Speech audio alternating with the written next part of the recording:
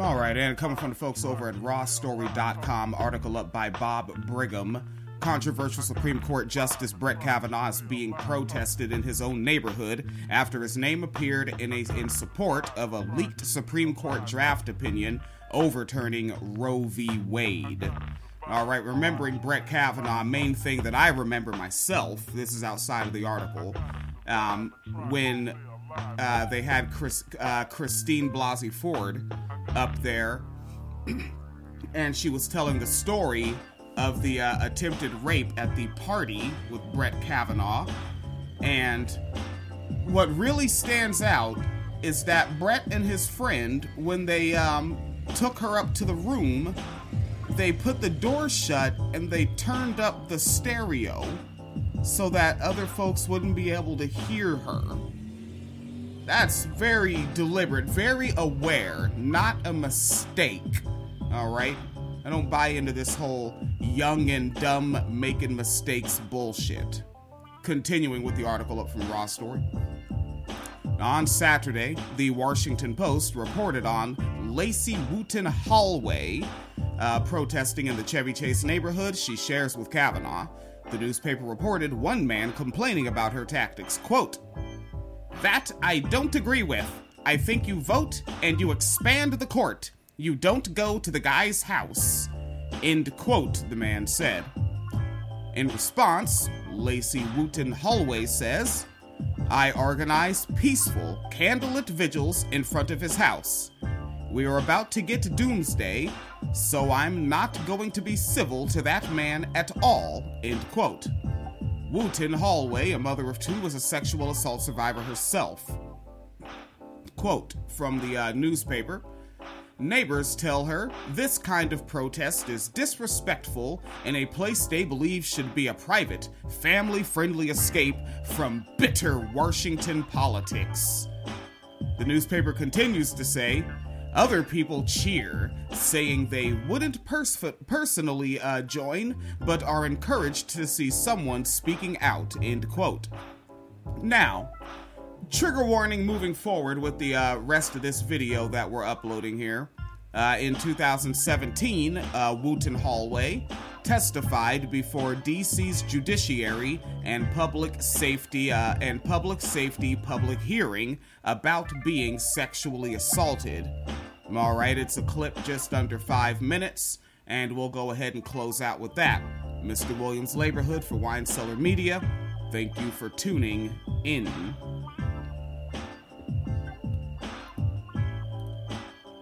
Sexual assault survivor. I'm also a wife, a mother of two, a Montessori teacher, and a native Washingtonian born and raised. I'm also very nervous. In June of 2013, my parents asked me to house sit for them while they went to Greece for a long and well-deserved extended vacation. My birthday falls at the beginning of June, and so I decided to take advantage and throw a pool party. It was a fun, friend-filled event, and one of my friends brought a man that I didn't know well, but who seemed nice, and since my friend trusted him, I had no reason not to. The following morning, this man reached out to me telling me he had accidentally left his bathing suit and towel at my house, and could he come by and retrieve them within the hour. Shortly after his arrival, he made advances toward me that immediately turned into sexual assault. The details are unimportant. I was assaulted, I was terrorized, and for brief moments, I feared for my life. I was able to escape him and call the police. The rest of the days and the days to follow are a blur.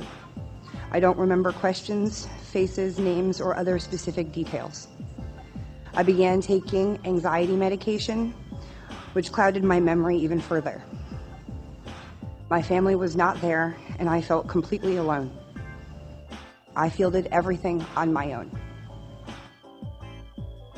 I had no idea what my rights were as a survivor, and I began to doubt myself, and I began to doubt what happened. I know now that that is very common. Despite him already having a record at the time of my assault, my case was eventually dropped because of a lack of physical evidence and his claims that it was consensual. I tell you here today, again, it was not. 3 months later, in September of 2013, he assaulted another woman. He was eventually sentenced to 18 months in federal prison for purposely trying to infect a young woman with HIV.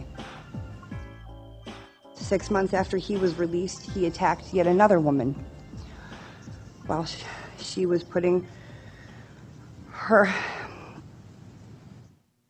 child in a car seat. I can't help but think that if I had had an advocate, if I had been able to process what happened to me in a less traumatic fashion, that if I had had someone there with me who was there solely for support, who could have told me what to expect and how to best protect myself during this painful and humiliating time, that perhaps I would have been a more effective witness. And if I had been a more effective witness, maybe no one else would have gotten hurt. When climbing a mountain, if one wishes to survive the trip, one usually has a Sherpa to guide them through the rocky and dangerous terrain. The days, weeks, and months following a sexual assault are humiliating and scary.